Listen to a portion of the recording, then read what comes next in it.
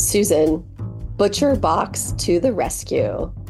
The other night, we had some friends over for dinner and we had no idea what to make. And I was like, guess what? We have a freezer full of meat. So my husband went down and thawed out some chicken from Butcher Box and made the best coq au vin that we've had in a long, long time. Yeah, you'd have been screwed without Butcher Box because I know you ain't got no time to go to the store right now. That's true. I don't have time to go shop for meat or pick out the meat or find the best quality, low-priced meat. So Butcher Box does all of that for me. So true story, my husband's workplace has a Slack channel called Smoked Meats. And I know you can't win a workplace conversation, but he is now because with Butcher Box, his great cuts of meat to the door, they can cook up and take photos of for his workmates. I love Butcher Box, and I think other people would too.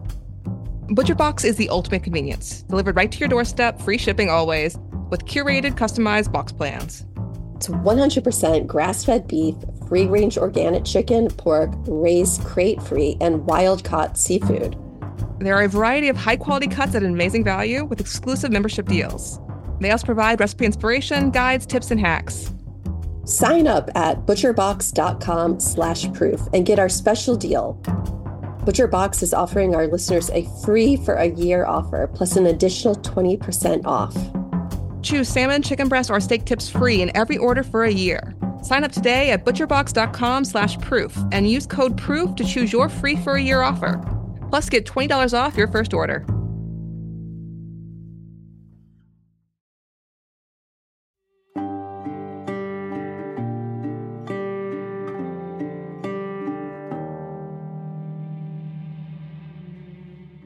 Do you think if it wasn't for Dallas Battle, Lee and Kane wouldn't be where they are today?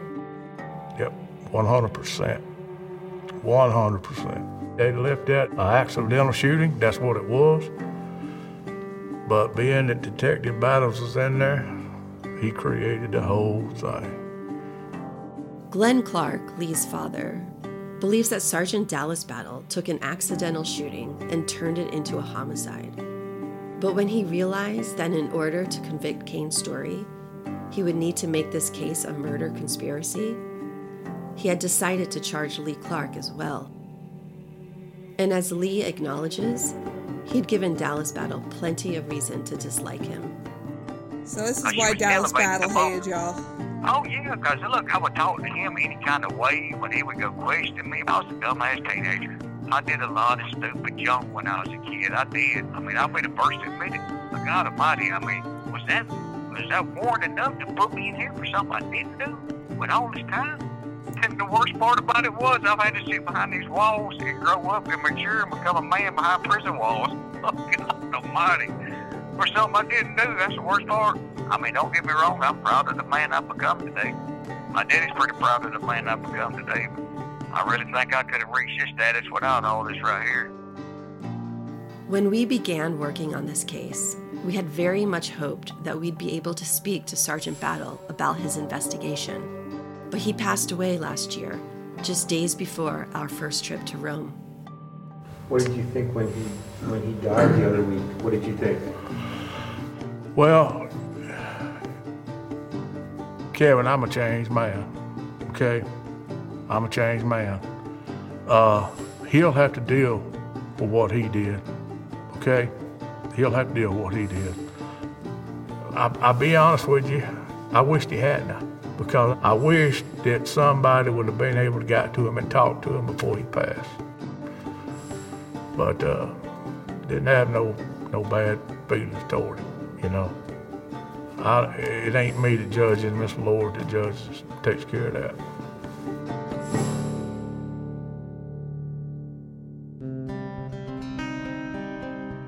Hi, my name is Susan Simpson.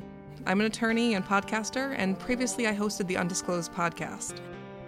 Hi, I'm Jacinda Davis, and I'm a true crime TV producer. Last year, Susan and I decided to team up and reinvestigate the murder of Brian Bowling. Along with Kevin Fitzpatrick, president of Red Marble Media, we decided to launch Proof. You can listen to Proof like you would any podcast, and you can follow us everywhere with the handle @ProofCrimePod and on our website, proofcrimepod.com. Thanks for listening, and welcome to Proof.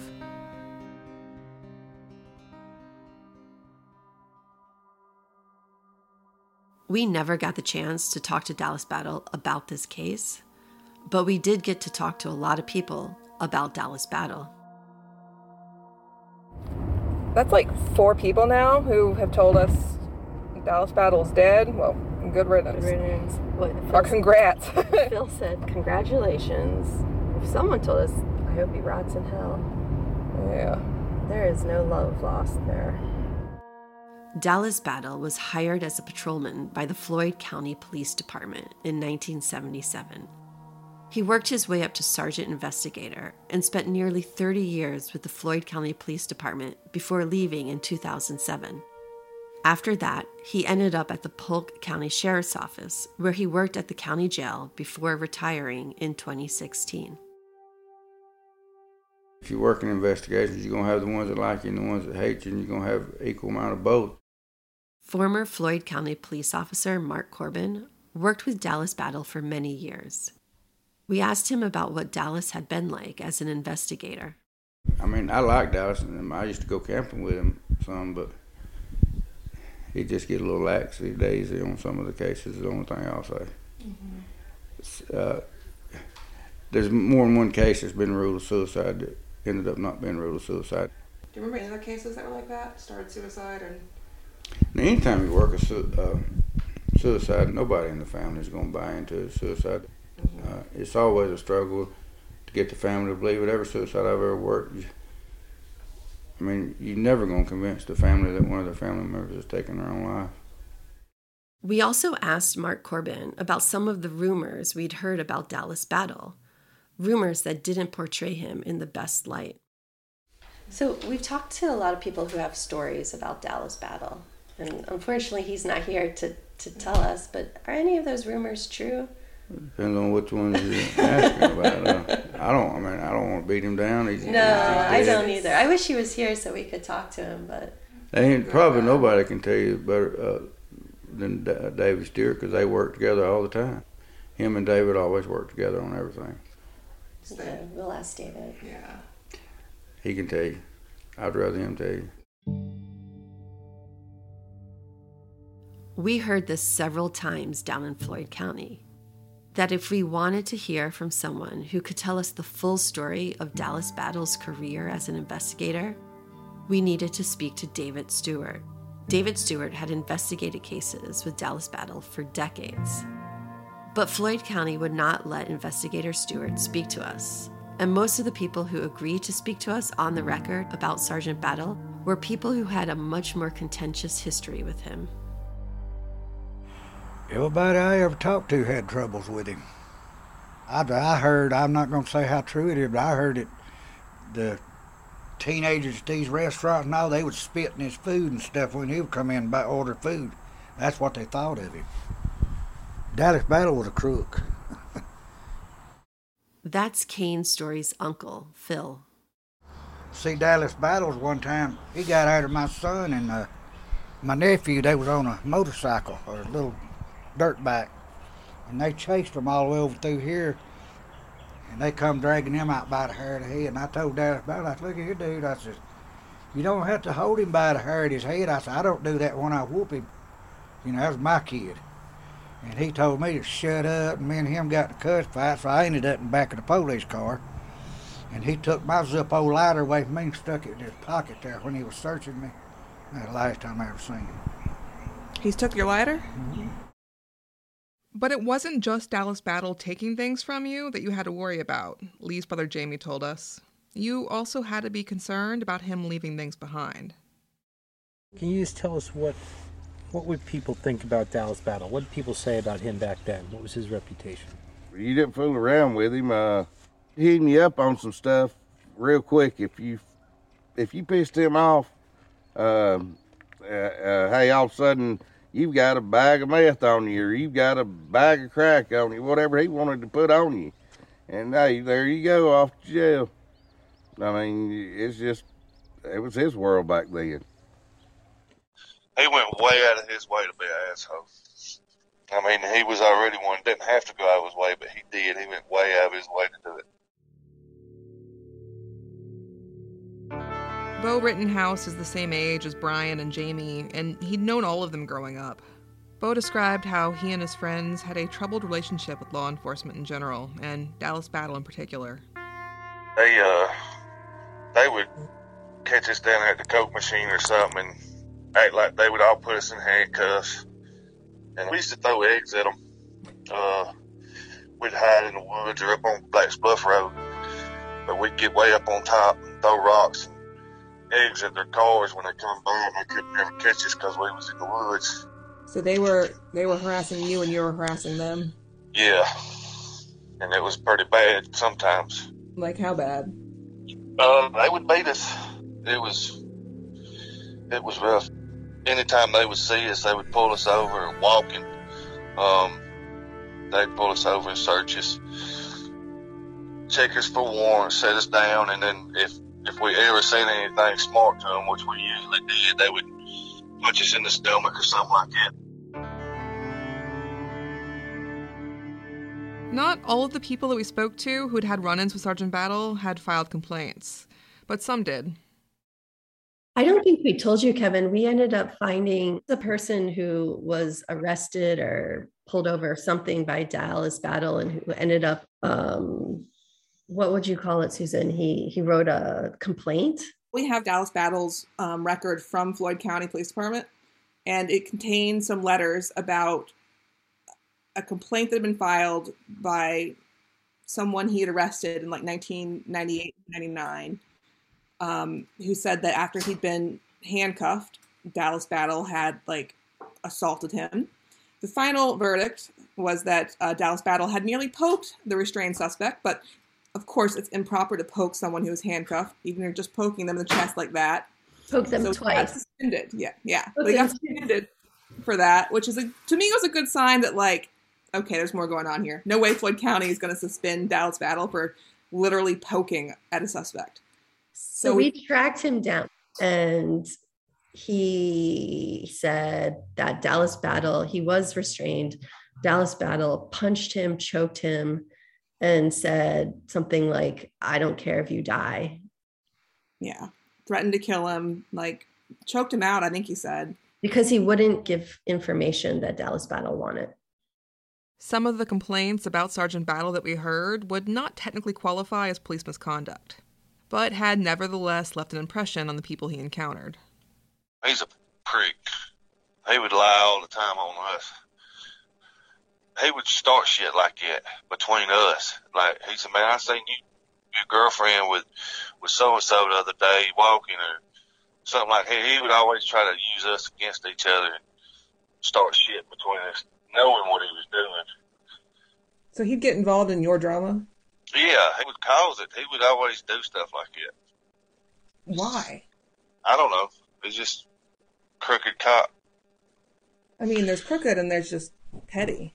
Yeah, he would do stuff like that all the time, try to pin us against each other. Lee Clark thinks that this was a tactic that Sergeant Battle used in his case as well. He remembers that some of Brian's friends had been spreading rumors about town about what had happened to Brian. Oh, Tommy Hyde, he was running around. He was telling lies from what I never heard this from his own mouth, but people were telling me he was going around telling lies, talking about that I was there, get outside Brian's window. Same rest of the lies and shit that was spreading around. Was this before you got arrested? Yeah, this is before I got arrested, yeah. And this is just my personal opinion right here, Susan. I can't prove it one way or another, but I think all these lies, I think every bit of this shit stems back to damn Dallas Battles concocting this shit up and putting it in these young teenagers' minds. Because he himself, he sat there and said that his arrest was based on previous suspicion and rumor. Well, where the hell did you get the suspicion from? The damn rumor. That's where you got it from. The rumor that you started. One thing we do a lot while investigating is sign up for newspapers. Local papers all over the country try and track down some scrap of info from, I don't know, the random 2007 edition of the Memphis paper, just for hypothetical example. Hypothetical. But the problem is we always forget to cancel those subscriptions. Luckily, there's a solution for people like us who sometimes lose track of things, and that's Rocket Money. Rocket Money is a personal finance app that finds and cancels your unwanted subscriptions, monitors your spending, and helps lower your bills so that you can grow your savings. With Rocket Money, you get full control over your subscriptions and a clear view of your expenses. Rocket Money will even try to negotiate lower bills for you by up to 20%. All you have to do is submit a picture of your bill, and Rocket Money takes care of the rest. They'll deal with customer service for you. That's amazing. That's all I want in life, is for someone to always deal with customer service for me. It's like having a personal assistant. Rocket Money has over 5 billion users and has saved them over $500 billion, and saving members up to $740 a year when using all of the app's features. So stop wasting money on things you don't use. Cancel your unwanted subscriptions by going to rocketmoney.com/proof. That's rocketmoney.com/proof. rocketmoney.com/proof.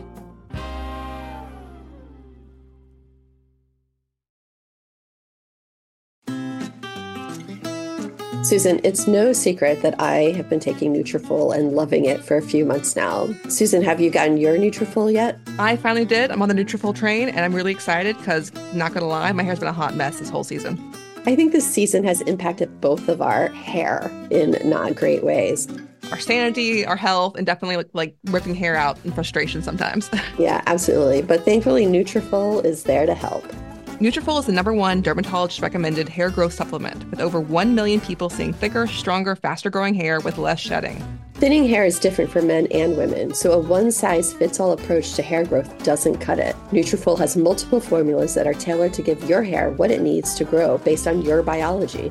Take the hair wellness quiz at Nutrafol.com for a personalized hair health plan based on your specific root causes. Take the first step to visibly thicker, healthier hair. For a limited time, Nutrafol is offering our listeners $10 off your first month's subscription and free shipping when you go to Nutrafol.com and enter the promo code PROOF. Find out why over 4,500 healthcare professionals and stylists recommend Nutrafol for healthier hair. Nutrafol.com. That's spelled Nutrafol.com, promo code PROOF. That's Nutrafol.com, promo code PROOF.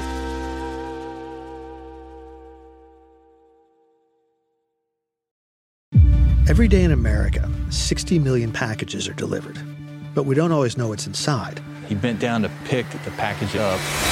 That's when the device detonated.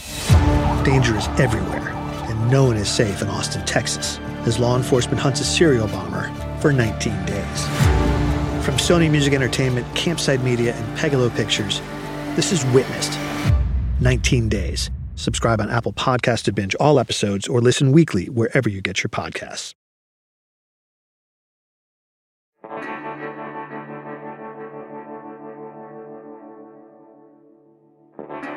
Dallas Battle had more than just suspicion and rumor, though, when he arrested Lee Clark. He also had a confession from Cain's story. 2 days after Brian was shot, Sergeant Dallas Battle and Sergeant Mark Wallace interviewed Cain for the second time. And this time, Cain told them that he'd been holding the gun when it went off and shot Brian. That interview is the main reason that Lee says, for a long time, he'd believed that Cain might have actually shot Brian. If he would not have gave that statement to Dallas Battles, I never would have had doubts, not one bit. I would have believed him from the rip that Brian killed himself. And I never had a doubt until we got in that courtroom and they played that statement. When they played that right there, oh, that did it for me. That did it. That put doubts all in my head right there. But before that, I believed him. Unlike most of the other recorded interviews in this case, the recording of Cain's confession still exists. It was an exhibit at Lee's and Cain's trial, and the cassette tape was left in the possession of the court reporter. And recently, we won a court order granting us access to the tape, and we were finally able to hear it for ourselves.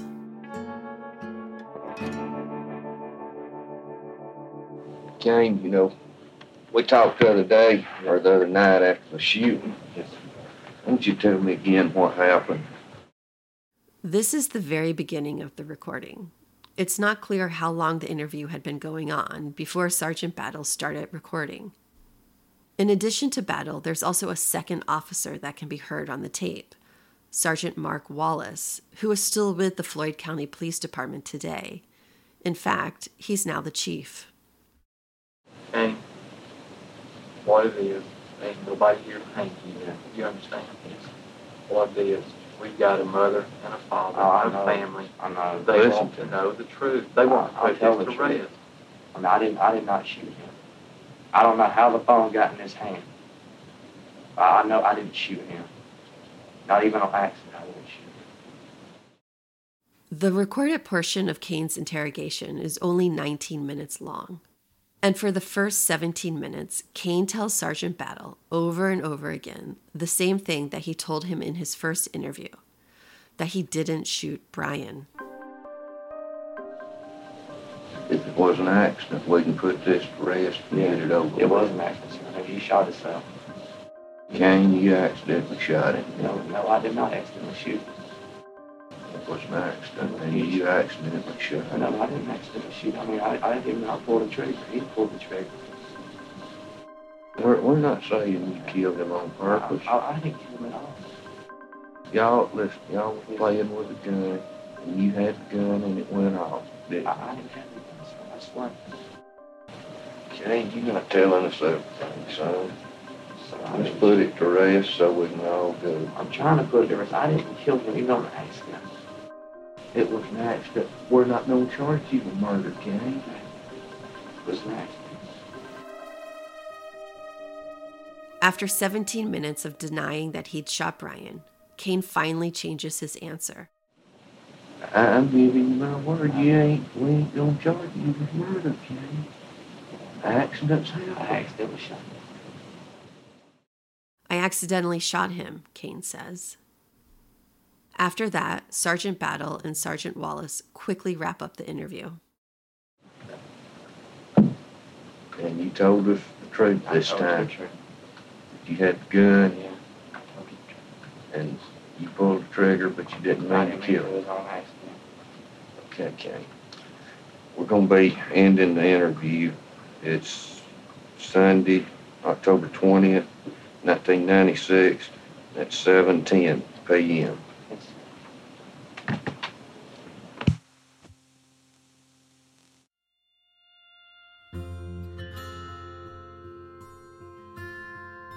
When Lee heard this tape for the first time, while sitting in court on trial for murder, he had been shocked and confused.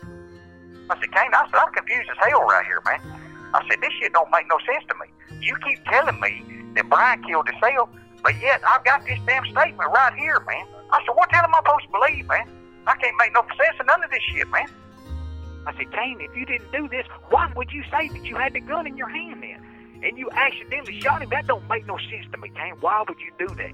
And he's like, man, they wasn't going to let me go, man. They wasn't going to stop, man, until I said it, man. They kept telling me they wasn't going to charge me with murder. I said, Cain, are you that freaking stupid? He said, I guess I am. I said, yeah, there ain't no guess to it, Cain. You are. Cain's confession was ultimately deemed inadmissible at trial. Under Georgia law, a confession can only be used as evidence if it was made without being induced by another by the slightest hope of benefit or remotest fear of injury. And as the tape recording made clear, Sergeant Battle had induced Cain's confession with assurances that, if he admitted to shooting Brian on accident, he would not be charged with murder. But even though the confession was tossed out, it made a big impact on Lee Clark. He says it made him believe his friend might be guilty. Even though it was throughout that court, just hearing it has always put them doubts in my mind. I thought that Cain might have been in there, had that gun in his hand, showing it to Brian. Hey, man, check this out, man. And boom, he accidentally pulled his trigger and shot him. And that's what got me. That's what I was thinking for a long time. Like, damn, you went in there and you accidentally shot him, man. You're going to tell me. It's a false confession. Huh? It's a false confession. Yeah, but it had me messed up because, I mean, I'm like this right here. This is my thought process. I told Cain, I said, Cain, regardless of what they're telling you, I said, if that had been me sitting in that room and they're telling me the same bullshit that they were telling you, I'm not going to sit there and admit to something I know I didn't do. There's no dispute that this was a false confession, in some way or another. Investigators don't believe that Brian's shooting was an accident, and they also think it was probably Lee, not Cain, who did the shooting. Cain told me that sitting there in that interrogation room, he'd felt like he only had bad options to choose from, but that the least bad option was to do what investigators had asked, and to admit to accidentally shooting Brian, even though, he says, he hadn't shot Brian at all. So what happened during that interview? It was him and Mark Wallace, I believe. Yeah, they were like, basically they made me feel like that if I didn't do this, I was going to jail for murder. I'm thinking to myself, I don't do it. Hell, I'm going to go to jail for murder. I don't do it. But I've been sitting here telling them the whole damn time, but then no, and they ain't believing this shit, so I didn't know what to do. I wish I'd have known then that I could have shot. I could have said this interview's over. But I didn't know all that. I didn't know you could stop the talk. I thought once you signed that paperwork, it was over with. Cain told me he'd been convinced that saying he'd accidentally shot Brian would make things right for everyone. For himself, for the police, and for Brian's family. Because he was like, he was like, look, we're not here to hang you for murder. We're not going to charge you, period. I said, you just let us know it's an accident. We can all go home.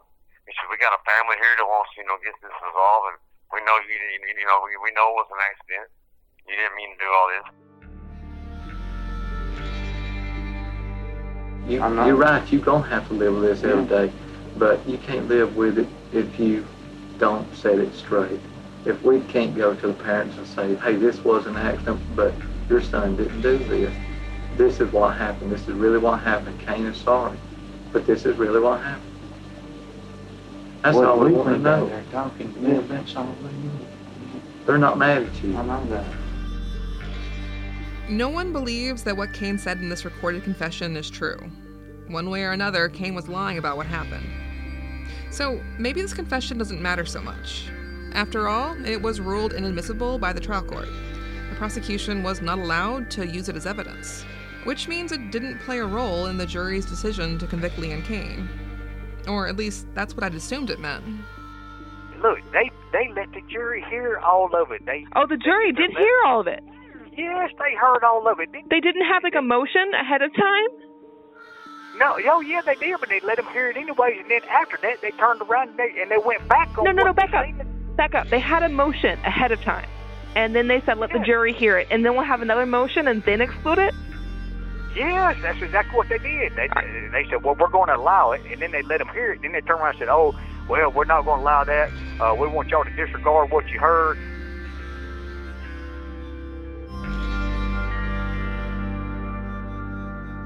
I was shocked by what Leah told me because that is not how things are supposed to work in a criminal trial.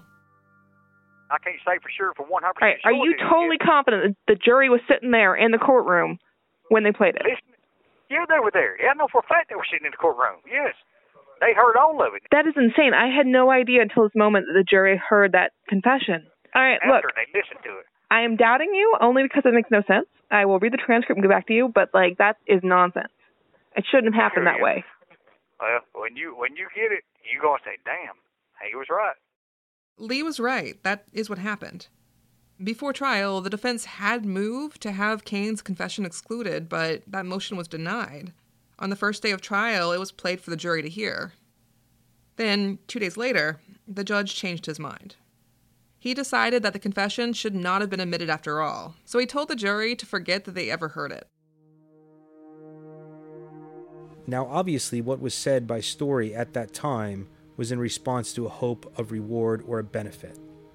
So what I'm telling you at this time, you disregard this statement as to what he said as being it was said under the hope of reward, and it's not entitled to any weight or credit by you. So I ask you to separate that from your mind when you are making the decisions in this case as to what the facts are and whether or not the state proved its case beyond a reasonable doubt.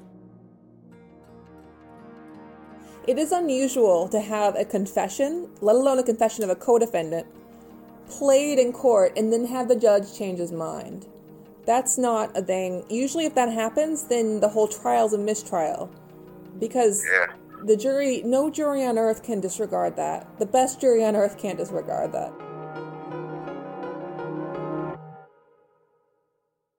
The defense did move for a mistrial, but the judge denied it, saying that by admitting the confession and then excluding it, he had really done Cain and Lee a favor. I think I probably did more to benefit the defendant's side when I told the jury that that statement was given under the hope of reward, and I made a conclusion for them and made a finding on them that that statement was given for hoping a reward or benefit from it. I'm not entirely sure what the judge meant by this. It's hard to see why playing a confession tape could ever be more beneficial for the defense. But in this case, There actually was something in Cain's confession tape that would have greatly benefited the defense if only the defense attorneys had picked up on it. It comes at the very end of the interview. After Cain demonstrates how the gun had accidentally gone off, Sergeant Wallace makes a comment. Just put it right up there. No. I mean, it was in my hand. I turned my head and that shit. It went off. The wound was closer than that. You put the gun up there to his head, you can hear Sergeant Mark Wallace tell Cain. And then when Cain says that's not what happened, Wallace corrects him. The wound was closer than that, he says.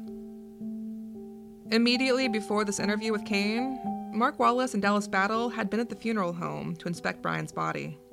And based on what Sergeant Wallace, now Chief Wallace, told Cain, Wallace had concluded that Brian had been killed by a contact or close contact shot, which is exactly the opposite of what Sergeant Battle testified to at trial, when he said that they had examined Brian's body and concluded that he must have been shot from a distance.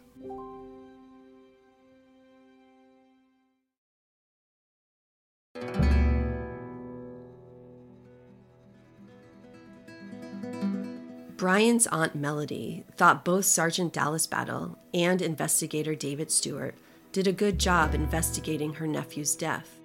Or at least, they did a good job once they decided to take a second look and not take Cain's word that it had been an accident.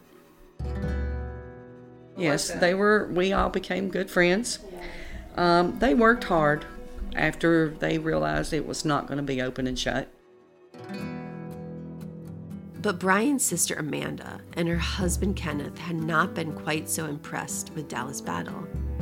They thought his partner should have gotten more of the credit for solving it. Dallas was to me, he was more like, he had a cold shoulder type thing, where David was more open arms, more compassionate about, us and what had happened. But Dallas, he was just like, I'm not going to say he was a bad guy or didn't have a heart or anything. He was just a cold person. I mean, it was... The impression I had coming into this case was that Dallas Battle was the lead investigator, the driving force, and the more I've gotten into it, it seems like it was David Stewart who cared about solving the case. Yes, he was the one that cared about solving it. If it wouldn't have been for him, Dallas, if it would have been just Dallas, we wouldn't be right here right now. Amanda told us something we'd heard over and over again in Floyd County, that Dallas Battle had a habit of getting, let's say, off track during investigations. Yeah, he was a flirt. Yeah, that's what he was a flirt. That's what I'm getting at, yeah. He was, I don't know how to say that, but he opened up more to women than he did men, Mm-hmm. So he would more likely talk to, let's say, us more than he would say them. That's, definitely an impression I've gotten as well. Yeah. God rest his soul, I'm not talking bad or ill about that person or anything, As we investigated the case, we did hear rumors that Dallas Battle had developed a personal relationship with Brian's mother. When we spoke to her sister, Melody, we asked if there was any truth to that.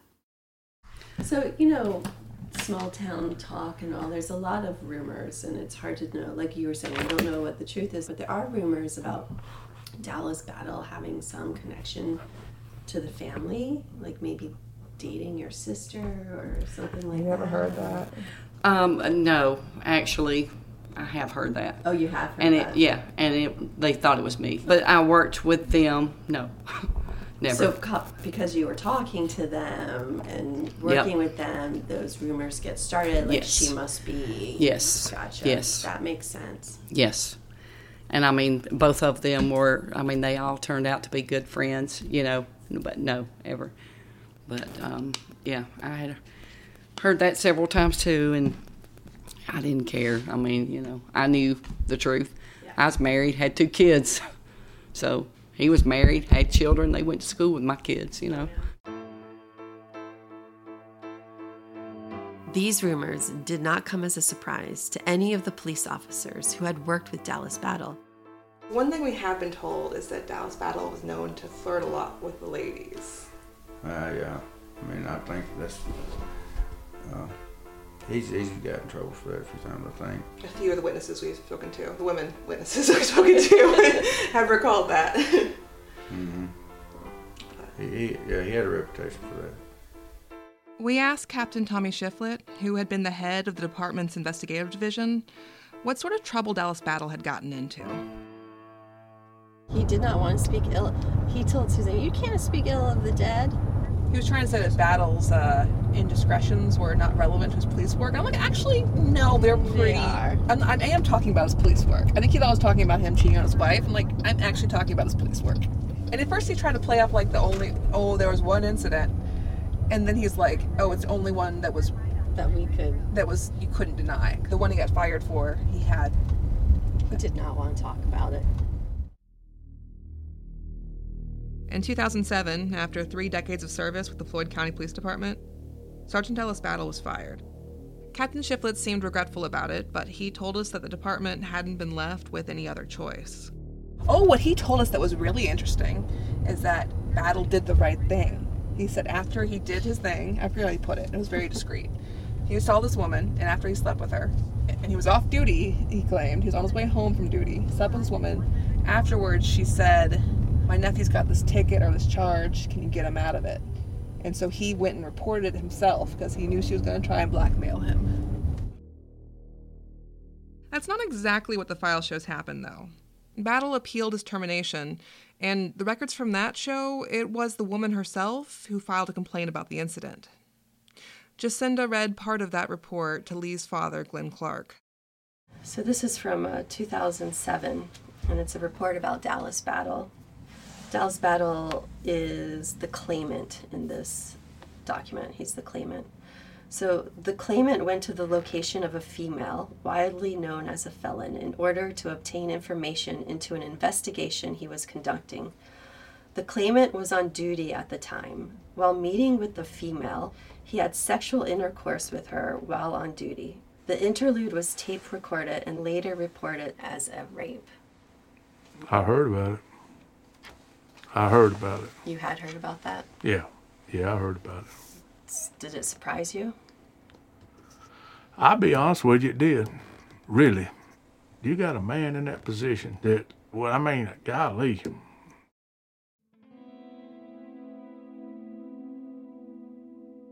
Just before his termination, Battle wrote an email to his superiors at the police department, making a last-ditch appeal to keep his job. I want to say that I am very sorry for what I did. I blame nobody but myself. I have no hard feeling toward my accuser, and have asked God to help not only me, but her. Like I said, I am making no excuses for what happened, but I believe everyone who has been involved in this knows I was set up, and I did not go up there with the intention of doing anything but getting some information on a missing person case that I have been working for 7 years. I believe that I was set up by someone I was working a case on. As the officer who investigated the sexual assault claim told us, Dallas Battle's accuser had been an informant, but not a good one, which is why Battle had given her the recorder. That way, she could record conversations with people she was gathering info on, and Battle wouldn't have to rely on her word about what had been said. One day, Battle called the informant and told her he'd be stopping by her house. She turned the recorder on before he got there and left it running during his visit. We haven't heard the recording, but the GBI has, and they concluded that whatever's on that tape was insufficient to support the woman's accusations that the sexual encounter was not consensual. No charges were filed. But even if the tape wasn't proof of a crime, it was undeniable proof of employee misconduct, because sleeping with an informant while on duty broke several of the department's standard operating procedures. Sergeant Battle was fired, but he appealed his termination. On the form, under reason for appeal, he wrote, "I was treated differently than other persons who have been accused of the same thing I was, and they were not fired." His appeal was denied.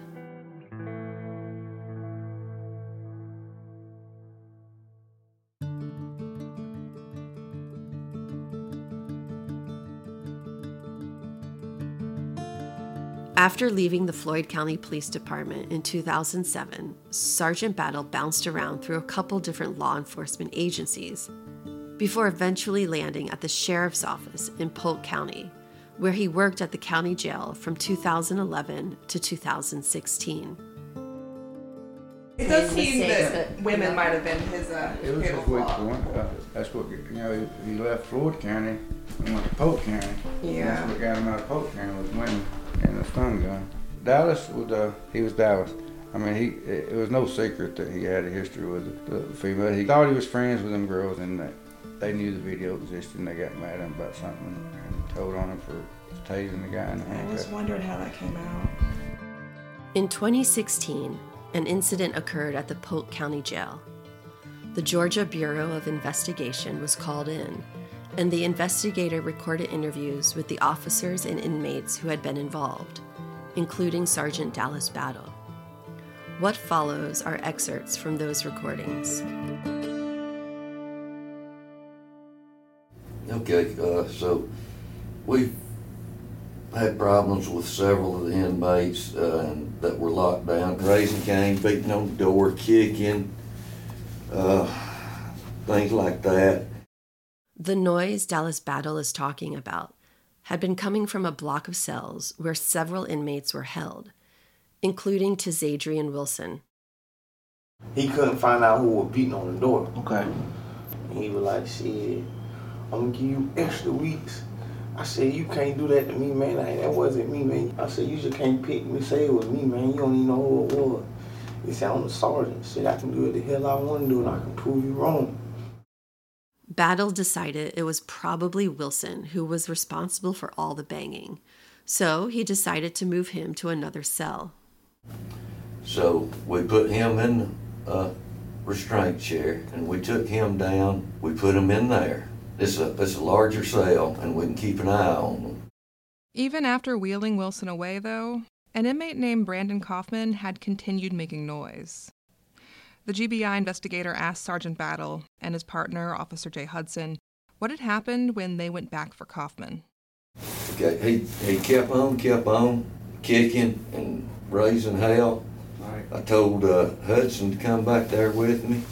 He came back there, and right before we opened the door, he kicked it. So I told Hudson, I said, open the door. So when Hudson opened the door, I tased him.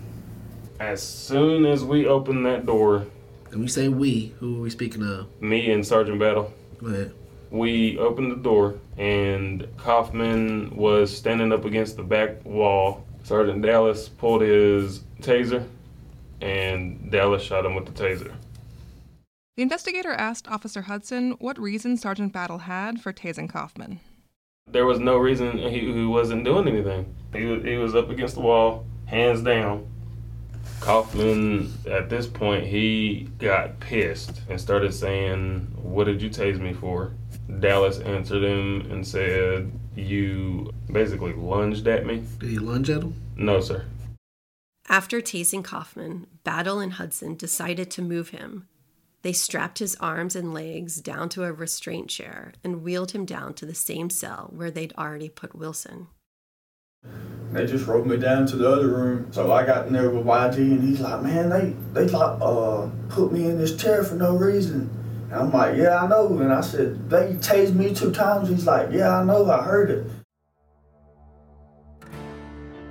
Most of the jail cells in Polk County don't have cameras inside. This particular cell, though, where Kaufman and Wilson had been left, parked side by side in their restraint chairs, was the exception. In this one jail cell, there was a camera rolling. And when the officers checked the camera feed, they saw that Kaufman had managed to slip his left hand free from the chair restraints. So when we found out that he was getting out of the chair, me and Hudson went back in. I think he had both hands loose. Mine just had one loose. Talking about Kaufman? Kaufman, yes. And he was raising hell and jerking around, had that arm. So I dry stunned him. There are 2 ways you can use a taser. The first is by shooting someone with 2 barbed prongs, which attach to the flesh and are then used to transmit an electric shock, which incapacitates the person by causing their muscles to contract. But tasers also have what is called drive stun capability. To drive stun, you remove the prongs from the taser and then apply it directly to the target's skin before pulling the trigger. Using the taser in this manner is known as a pain compliance technique. Because while it doesn't incapacitate someone through an electric shock, it does hurt like hell. I probably dry tased him for probably 5 seconds until he started complying and put his arms down where we could secure him. Did you say anything about wishing he was dead? That you'd be the one that would do it? I told him I really didn't give it. He was hollering he's dying, and I said, I really don't give a shit if you die. What do you think Kaufman's going to come in here and say? You think he's going to say I was restrained and you came in and just tased me? I don't know what he'll say. I'm telling you what it looks like on the video. The video from inside the cell where Wilson and Kaufman were being held shows that after they were left alone there, Kaufman had indeed gotten his left hand free. But he had slid his arm back into the restraint before Sergeant Battle and Officer Hudson entered the cell. On the video, you can see Sergeant Battle approach Kaufman and then take a moment to adjust and tighten the straps around his left arm. Then, after making sure he's been resecured to the restraint chair, Sergeant Battle jams his taser into Kaufman's stomach. He puts the taser to me and I'm man, I don't even know. He probably tased me 4 times. And I'm just sitting there screaming. He said, if I have any more problems out of you, he said, I'm gonna make it where your mama don't recognize you next visitation. And then he said, I'm so mad right now, I could kill you with my bare hands. In the video from the jail cell, Kaufman's face is off camera, but you can see his body suddenly jerk when Battle drives the taser into him. After a few seconds, Battle briefly pulls the taser back. Then he jabs the taser back into Kaufman's stomach and drive stuns him once again. This time, as Kaufman is jerking about, his left hand pops out of the restraint, flailing around. His arm is only free for a second. As soon as Kaufman registers that it's come loose, you can see him shove his hand back into the restraint. Battle then leans over the restrained Kaufman, one hand tightly gripping the top of Kaufman's thigh. Both Kaufman and Battle have their heads just out of frame, but you can tell from their posture that Battle has his face in Kaufman's, and he seems to be saying something to him. Officer Hudson was asked what he remembered Battle doing after they went into the cell with Kaufman and Wilson. At that time, Dallas took his taser and drive stunned Mr. Kaufman while he was strapped to the chair. Could not move. Best to explain it, Kaufman is extremely scared of tasers. It was very apparent that night. He was sitting there begging, please don't tase me again. I'm done. Sergeant Battle basically got in Kaufman's face, told him that he would probably be better off dead, said that if he could, he'd kill him. So you telling me Battle said all this? Yes, sir. Despite knowing there was a video of the incident, Sergeant Battle told the investigator he had tased the inmate in order to restrain him. I remember tasing him one time and holding him on him for about 5 seconds till we could get him under control and get that arm back secured. But the video from the jail cell shows that things did not happen that way. Battle had restrained the inmate and then tased him and told him he'd kill him if he could, and then left him tied up in the cell. I left him in the chair 2 more hours. Me and Hudson got him out of the chair. He asked if he could take a shower because he had urinated on himself. We let him take a shower and clean up and then put him back in his cell. As a result of the GBI's investigation into the tasing incident, Dallas Battle was charged with battery, providing false statements, and violation of oath of office. He was arrested and booked into the same jail where he'd been sergeant. The case would seem to have been a solid one. There was video proof of Battle tasing a restrained inmate, and also a Battle lying to the GBI investigator about it. On 2 separate occasions, the prosecutor presented the case to a grand jury. Both times, though, the grand jury declined to return an indictment. The case was dropped without prosecution. Dallas Battle was fired from the Polk County Sheriff's Office, and he did not work in law enforcement ever again.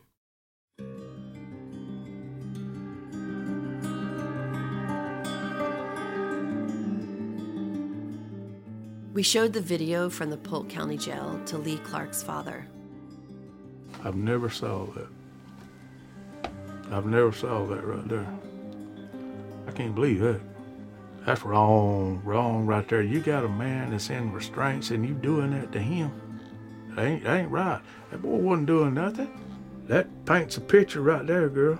Right there. That paints a picture of how he was. You can't tell me that man ain't got revenge out for these people. You know what I'm saying? He got revenge out for him. I don't even know what the boy done. You know? Does it matter? That don't matter. No, you can't do that. Don't matter what he done, you know? What kind of man does that to someone? This man got a lot of hate in him for some reason or another. That's what I see.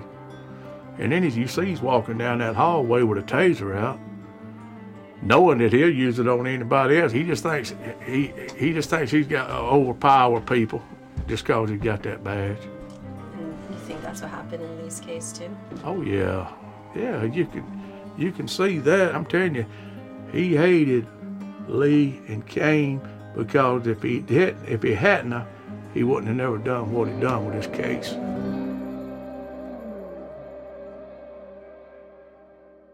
Coming up on Proof. The thing that confuses me about Charlie is, so he's the only one who puts Lee at the house, right? Yeah. Mm-hmm. Right? Mm-hmm. Do you guys feel certain that people can understand exactly what Charlie's saying? They brought in some special person in court to... We walked up, I asked you if you were being interpreted on a case, and you instantly said Lindale. Yeah, that's really the only case that I've interpreted for. Okay. And that's probably because that was the first case that I don't want to interpret for any more cases. Their theory is that Charlie Childers, he was there. That's what they say, that he was there, that he saw Lee running across the front yard. That's how they say they put Lee at the scene.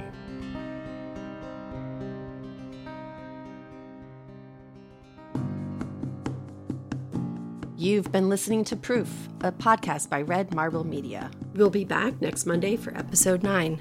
Send us your questions at proofcrimepod@gmail.com. We'll respond during our bonus episodes, Proof Sidebar, on Thursdays. Kevin Fitzpatrick is our executive producer. Our logo was designed by Drew Hoseski, and our theme music is by Ramiro Marquez. Audio production for this episode is by George Panos and Michael Ulatowski. Our social media manager is Skylar Park. Thank you to our sponsors for making it possible for us to come back week after week. Follow us everywhere with the handle @ProofCrimePod and on our website, proofcrimepod.com. That's all for this week. Thanks for listening.